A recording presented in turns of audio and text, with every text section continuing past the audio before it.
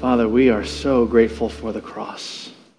We are grateful for the fact that, Lord, though we all truly were once strangers, all pursuing after our own selfish gains, you have, because of the death and resurrection of our Savior and the gift of faith, allowed for us to become one and to no longer live for ourselves, but for you. We're grateful, Father, for this, and we pray that you would be with us as we now worship you through the preaching of your word. We're grateful, Father, for this time that we got to sing together, to remind each other of truth through singing, and we pray that now as we look at the truth of your word in preaching, that you would be pleased as we consider how we might stir up one another. Thank you, Father, for this time. It's in your Son's name we pray. Amen. Well, good morning again to all of you. It's a joy to be able to worship together as the family of God.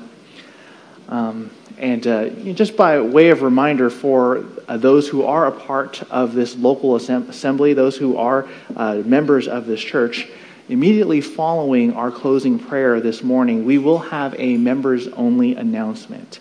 So if you are a member of this church, we encourage you to stay behind just for a few minutes so that we can attend to some family matters. If you're here and you're a visitor or just a regular attender, we're really grateful to have you here. That you're worshiping with us this morning. We do ask, though, that during this family announcement that you do kindly exit the worship hall. And if you can, we'd love for you to stick around after. The announcement will be short. So if you can stick around so that we can have a chance to greet you and welcome you, we would love to be able to do that. Now, with that being said, please turn with me in your Bibles to the book of Hebrews. The book of Hebrews. And we'll be looking at Hebrews chapter 10 and verses 23 through 25. And just in case you're worried that somehow we fast-forwarded from Hebrews 2 all the way to Hebrews 10 and that you missed 8 chapters of Hebrews, don't worry, you didn't. You're fine. I'm not joining Pastor Henry in preaching in the book of Hebrews just yet. We're just covering our next one another, stir up one another. So let's read the text and pray for God's blessing on our service this morning. Hebrews chapter 10, verse 23 reads this: "Let us hold fast the confession of our hope without wavering, for he who promised is faithful. And let us consider how to stimulate one another to love and good deeds, not forsaking our assembling together, as is the habit of some, but encouraging one another, and all the more as you see the day drawing near." Let's pray. Our God, we're grateful to you that we have your word, and that through it we know more about you and what you want for us in our lives. We pray that as we study this text this morning, that you would be pleased as we strive to honor you and to consider how we can live together as the church, as you've intended us to please you in all respects. Thank you, Father, for this time. It's in your Son's name we pray. Amen. Well, during the pandemic, many of us felt that cold and bitter sting of isolation, as we were told by our local government not to gather together out of an abundance of caution and to slow the spread of COVID. And many of you, as a result of that experience, have told us in some form or another how you learned from this pandemic, how you were reminded from this pandemic of the importance of the church family gathering together. And you were reminded that we ought not to take the gathering of believers for granted. Now, we certainly don't want to make light of what happened during the pandemic, but the importance of the gathering together of the church was certainly a great reminder for all of us that the Christian life was not meant to be lived alone. God created all of us in his image. And one of the ways that we reflect that image is how we relate to him and how we relate to each other. God, even before time began, was relating to himself among the Godhead.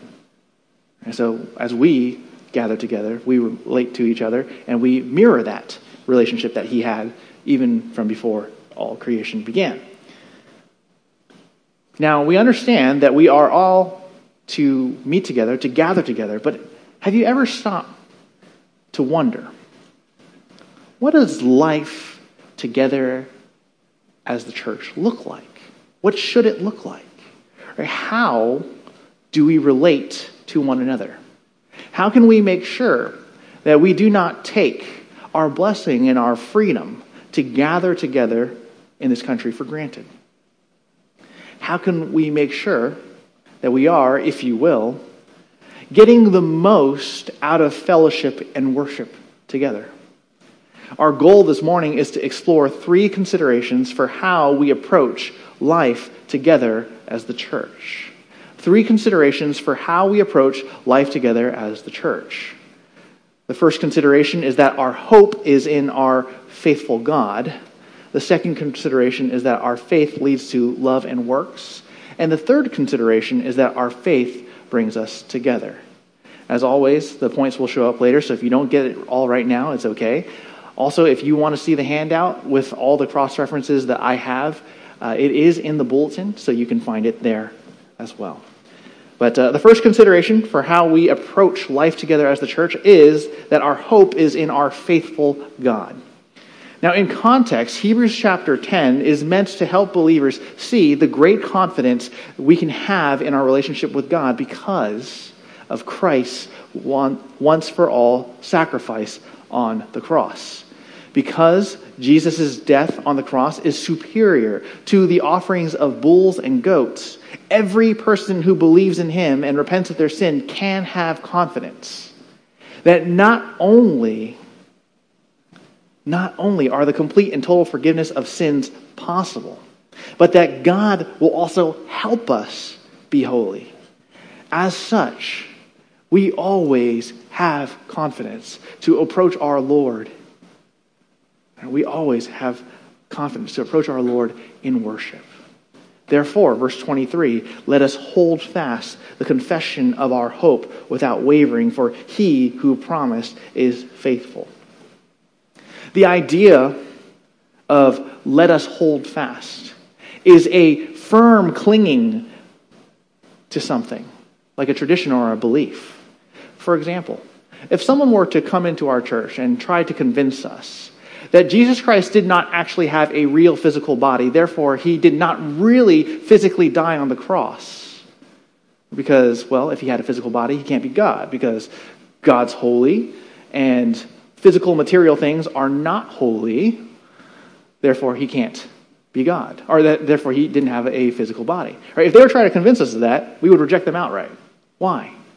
Because that's contrary to what the Bible teaches. It's contrary to what we believe the Bible teaches that is true. And we will not be swayed. We will not change our mind. We will hold fast to that belief that Jesus did have a physical body, that he did have a physical death and a physical resurrection. Right? That's what it means to hold fast to something. You cling onto it tight and you don't let it go. Now, what are we to have this firmness of conviction about in particular? Well, the author of Hebrews identifies this as our confession of our hope.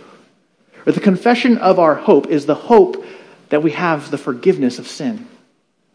Now, why should we hold fast to the hope of forgiveness of sins without wavering?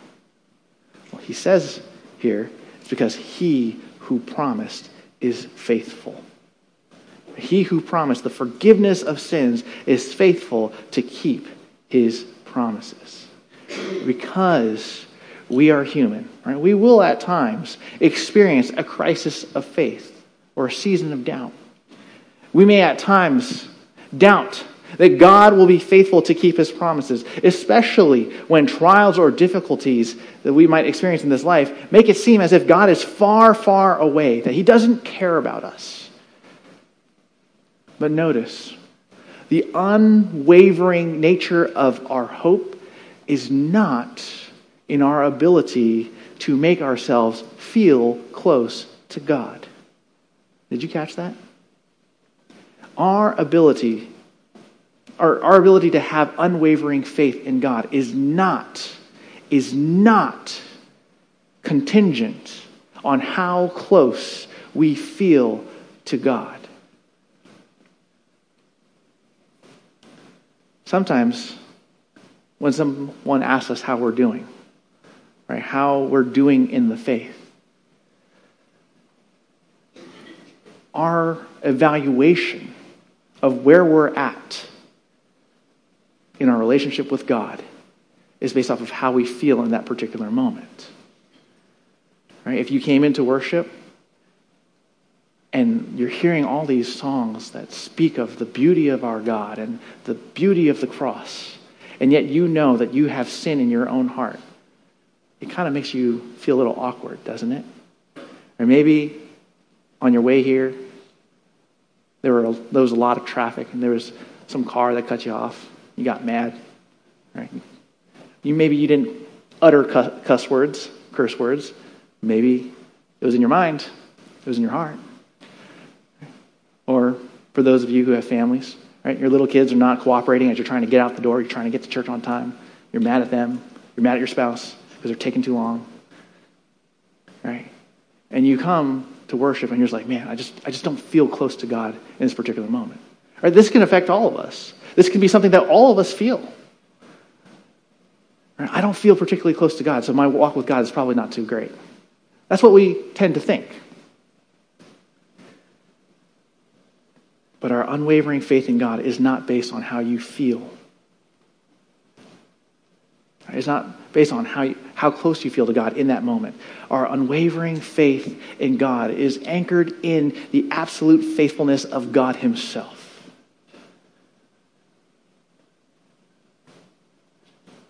One of my professors put it this way. When it comes to faith itself doesn't really save you.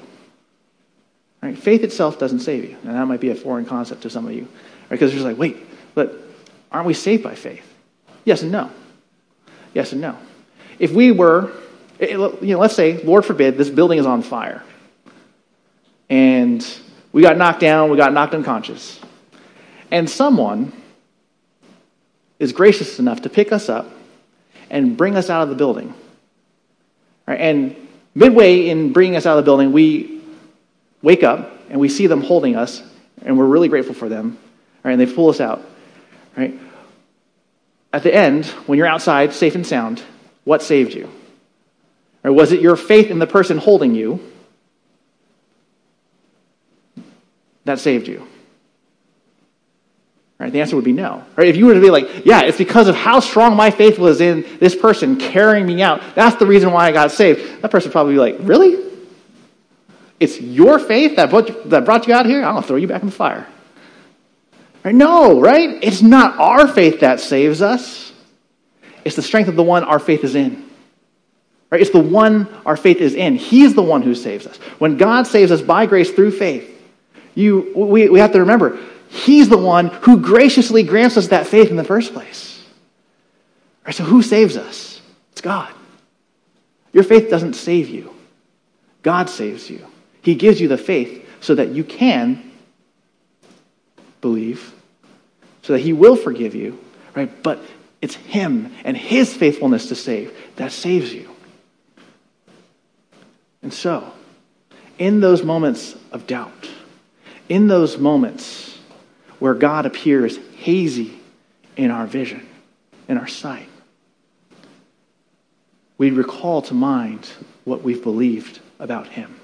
Or if we know that we've believed in Christ and his death and his resurrection and that we've repented of our sins, we can have assurance that our sins are forgiven. After all, 1 John 1:9 reminds us, if we confess our sins, he is faithful and righteous to forgive us our sins and to cleanse us from all unrighteousness. So, when the winds of doubt blow through us, we recall to mind the faithfulness of God to forgive us of all of our sins, all of the sins that we have ever done, all the sins that we ever will do. After all, look at God's relationship with Israel. Right? Even though Israel sinned against him so many times by breaking the law, which, by the way, they swore they would follow. They swore they would observe. Right? God was still willing to forgive them. And he's still willing to forgive them today.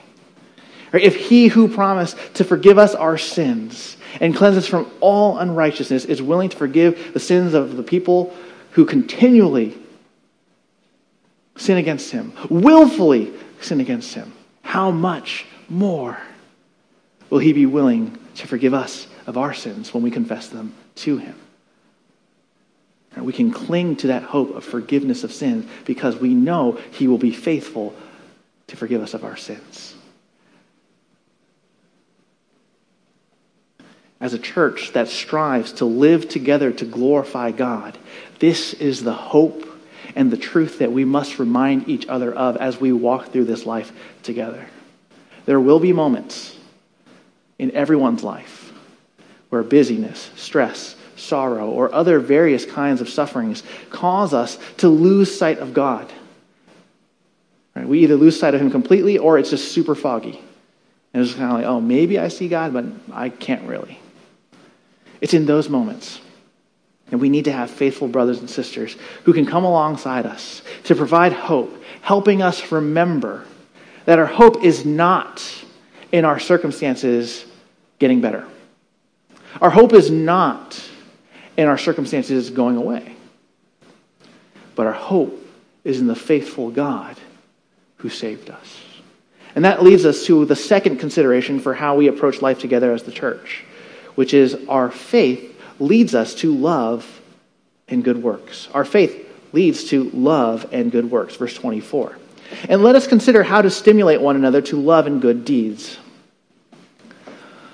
So as we, the church, live life together, we don't just help each other remember the hope that we have in the God who saves, but we also encourage each other in how we relate to other people.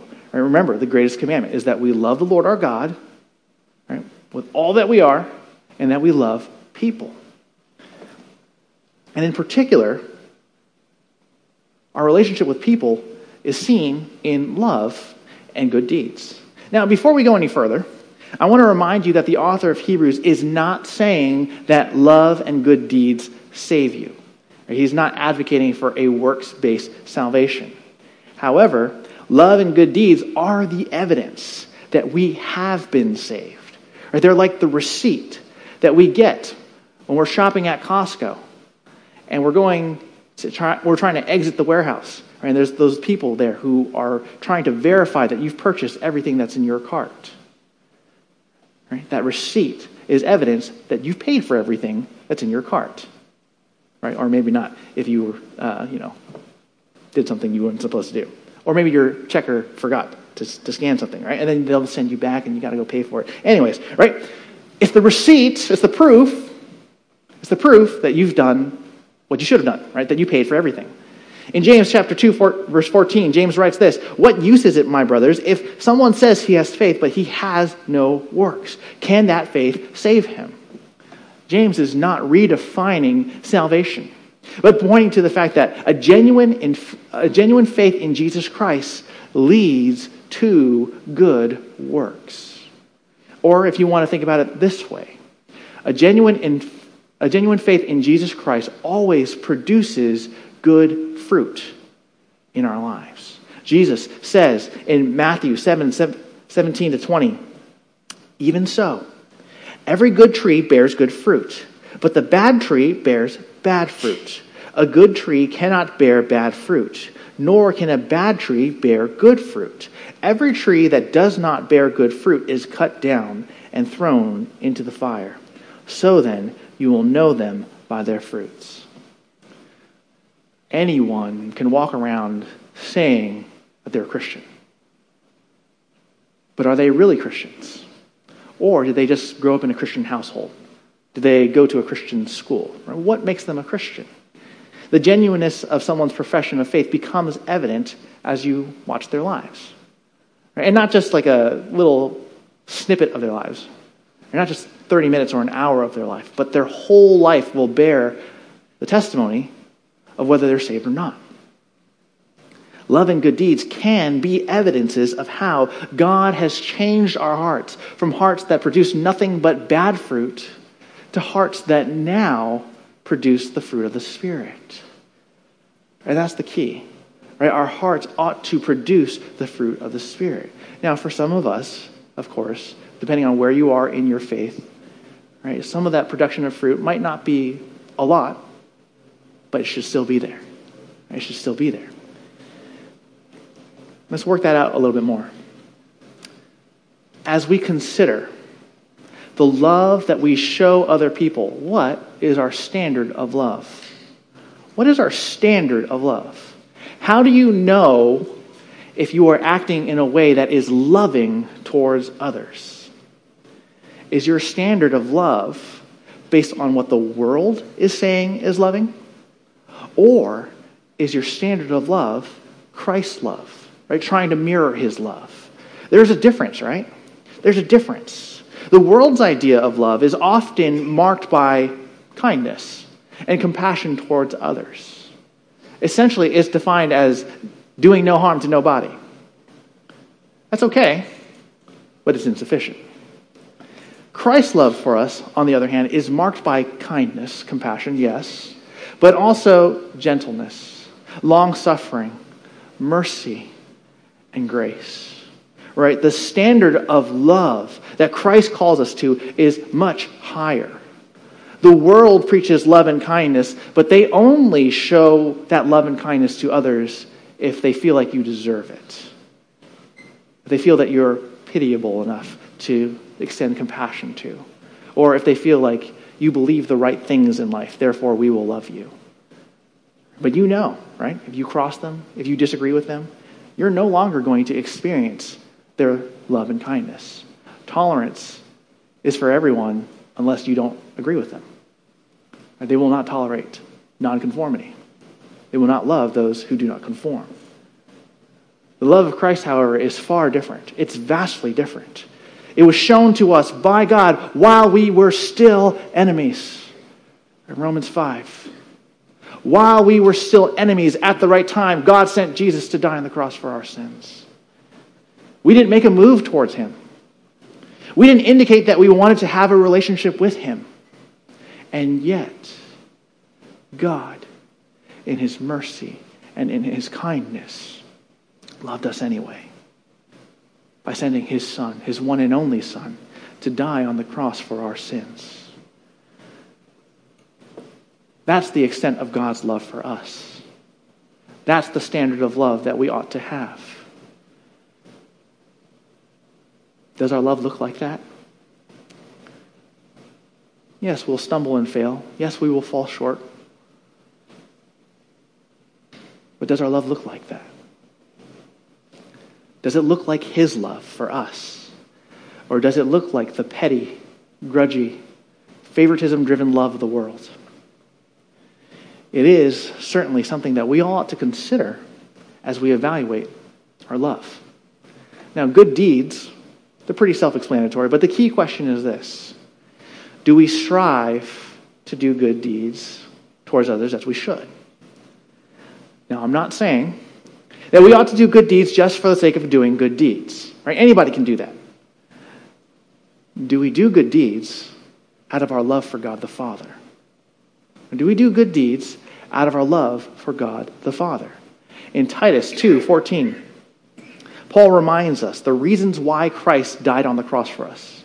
He died on the cross to save us from our sins, to redeem us from all lawlessness, and he also died to purify his people who are, as you can see on that slide, defined by their zealousness for good works. Later in Titus 3:8, Paul wants Titus to be bold in proclaiming the gospel and encouraging the people of Crete to apply the scriptures to their lives so that they will be intent to lead in good works. Did you notice that? Not just do good works, but to lead in good works. Now, I know some of you might be feeling a little nervous and a little squirrely because you're just like, oh, where is he going with this? Right? Good works, doing good works is not a social justice corrupted concept. But it is something that God himself wants us to be involved with in our lives. We don't have to be afraid of good works as if it's some sort of liberalizing corruption that sneaks into the church, so long as we remember the goal of good works. You don't have to worry so long as you remember the goal of good works. Now, what do I mean by that? Many organizations that we can think of today that began with Christian roots often had obedience to Christ as their primary motivation in loving others.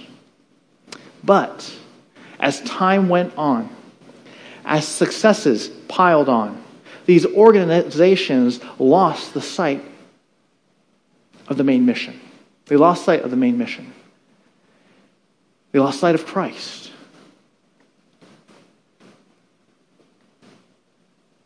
It became about numbers. It became about just getting people into the door. And in so doing, they lost Christ. In our pursuit of good works in obedience to God, we have to remember to keep Christ as the focal point of our ministries. We love others because we love Christ. We seek to do good to others because we love Christ. We seek to meet the needs of others because we love Christ. The love of Christ compels us to do these things. A commitment to the glory of God needs to be the foundation of any good work that we set out to do, and it must remain the foundation for all that we do. In perpetuity, forever, Christ needs to be central. We cannot lose Christ, or we will lose ourselves. If we forget Christ in the midst of our good works, we become just regular people who do nice things for others. In other words, we become just like everybody else. But we're not supposed to be just like everybody else. We've been redeemed. We've been purchased by the blood of Christ so that we can be his ambassadors to this world. So we don't want to be just like everybody else. Returning to Hebrews 10:24, we are told by the author of Hebrews that we ought to consider how to stimulate one another to love and good deeds. Another way that we can translate that is that we are to consider how we can provoke one another to love and good deeds. Now, normally we think of provoking as a negative action, but this is a positive provoking, right? An encouraging and inspiring of one another to love and good deeds. And so knowing that it is good and right for us to show love and good deeds to others, we are reminded that we must put energy into thinking about all the different ways that we can show love and good deeds to others to the glory of God. We have to put energy into it. We have to think about it. There is no one-size-fit-all approach to love and good deeds. Some of us have particular ministries that we love, and we want to get other people involved in those ministries with us, and that's great. That's fine. Because it exposes us to different avenues that we might be able to serve the church. But may I caution you, lovingly and gently, not to be discouraged if other people do not come alongside. Or if they come alongside for a season, but then they eventually drop off. Or just because they don't run with you doesn't mean that they don't think it's important. Or that your ministry is not important at all. There perhaps are other ways, better ways for them to be involved with love and good deeds in the church. So if you believe that this is right and this is what God wants you to do, keep doing it. Keep doing it, keep pursuing it, right? Because it's not about us. It's not about us. It's not about how many people join us in what we believe to be most important. What matters is that we strive to obey God and to do the things that he's gifted us to do. And also, just on another side note, just because you don't think that you have a particular spiritual gift doesn't mean that you shouldn't try it. Perhaps it's a skill that needs to be learned and to be cultivated, right? Teaching children's church might sound scary to some of you. Maybe you don't like children in particular. That's okay. You can learn to love children. You can learn to teach children. And if you try it and you don't like it, that's fine. There are other ways that we can serve too. We have needs for ushers. We have needs for greeters. We have all sorts of needs. We have needs for more people to join worship. There are all sorts of different ways that we can serve in the church. But not only worship. Okay, let's back off the official ministries of the church. We have needs to take care of each other. We have senior citizens in our church who need some of our help. Can we meet those needs? Can we drive people to church? Absolutely. Right? And if you don't drive, well, obviously that's not for you, right? But we can find different ways to love on them, right? having other people in the church come alongside us and show us these different ways that we can love God and love his people can help us excel still more. Right? It doesn't have to be stale. We can excel still more because there are so many different needs, so many different ways that we can show love to others. That brings us to our third consideration for how we approach life together as a church, and that is our faith brings us together. Our faith brings us together. Verse 25, not forsaking our own assembling together, as is the habit of some, but encouraging one another, and all the more as you see the day drawing near.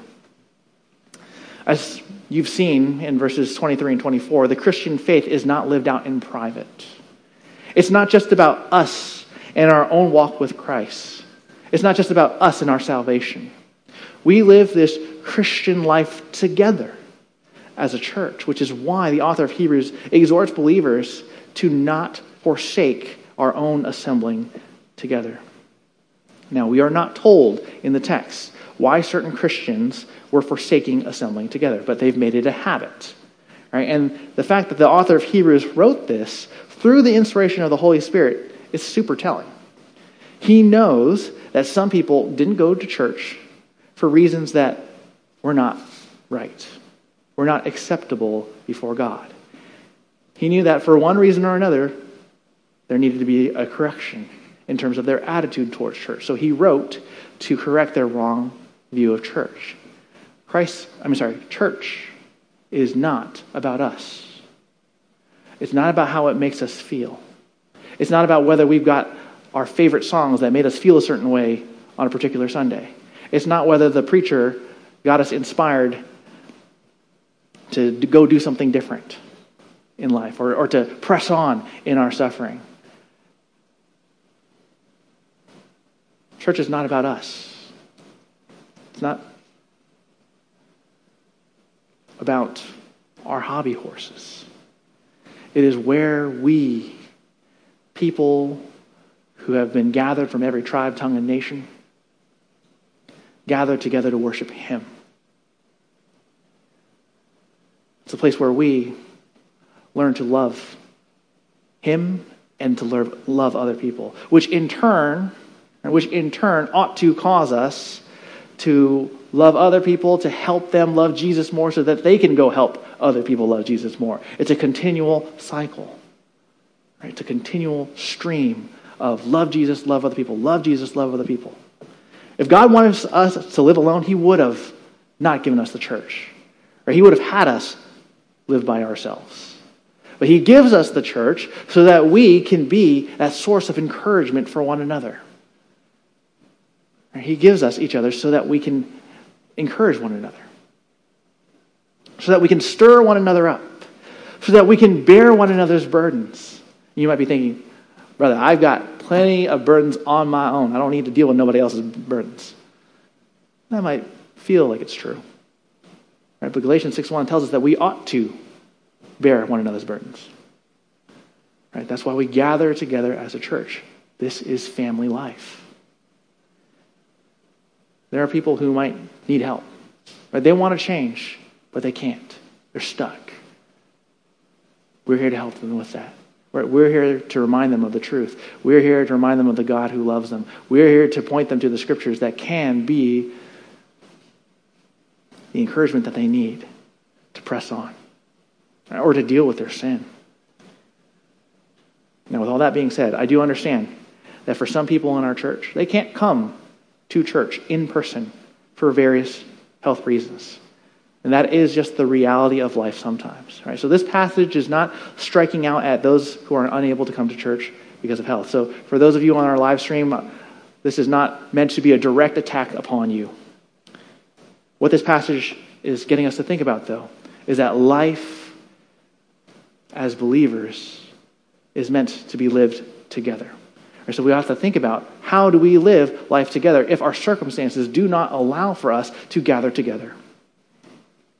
For those of you who are not homebound, those of you who are here in this room right now, how can we minister to those who are homebound? There are all sorts of ways that we can help others in the church who want to obey Christ's command for us not to forsake the assembling together. Perhaps you can drop off a meal and share a word of encouragement or two. Perhaps you can bring over some snacks and you spend time with them. And and just, see what God's teaching them. Perhaps you can set up a FaceTime or a Zoom or whatever, video chat thing that you want so that you can see them and talk with them and just and lift them up. Right? There's so many different ways that we can serve others, and we can fulfill Christ's command to us to not forsake gathering together. Now, obviously, the preference would be for us to do this in person, right? But if we can't because of various reasons, then we have to get creative, right? And that's why we ought to consider the different ways that we spur one another on to love and good deeds. And by the way, if you're homebound, or consider how you might be active in reaching out to others as well. Or maybe other people aren't reaching out to you, but that doesn't mean that you're off the hook. Instead, consider how you might engage with the people within the church. Or maybe they didn't even know that you were homebound. Maybe they thought you moved away. Right? So give them a call. Give them a call. Initiate an online hangout. If you're able to, bring them over to your house for tea or coffee. And let's talk about life and faith. Or if you can't get out in the morning, but it's better for you in the afternoon, then I'd encourage you to try and initiate walking with people in the park or going to the beach or something. And the main point is this.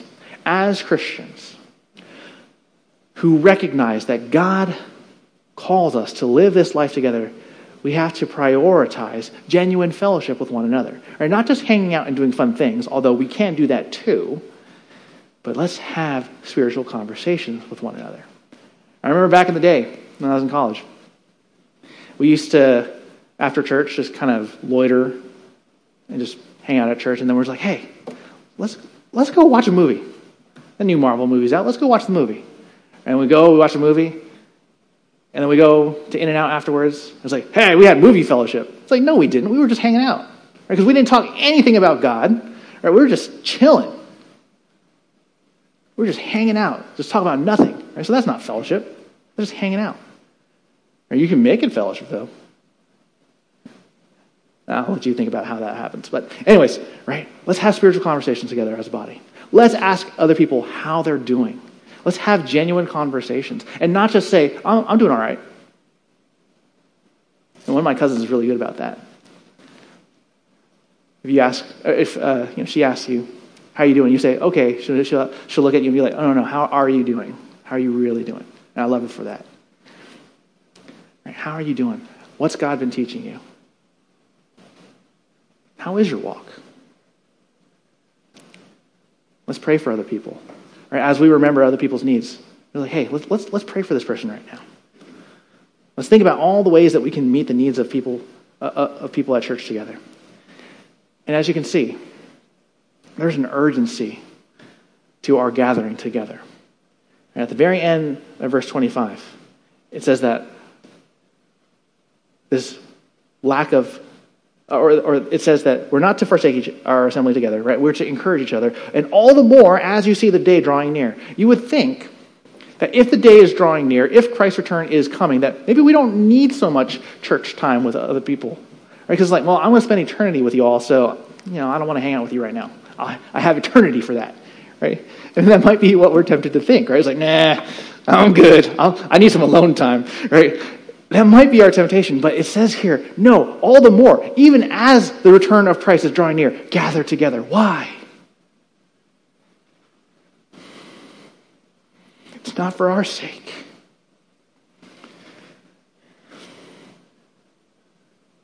It's not for our sake, but as we gather, we show the world that we believe this gospel. We show the world and the community around us that Christ really did come to deal with our sins, and he's coming again. And that's why we gather together to proclaim the glories of Calvary to one another, to remind each other, keep going. Keep pursuing Jesus. Keep loving Jesus, because he's worth it.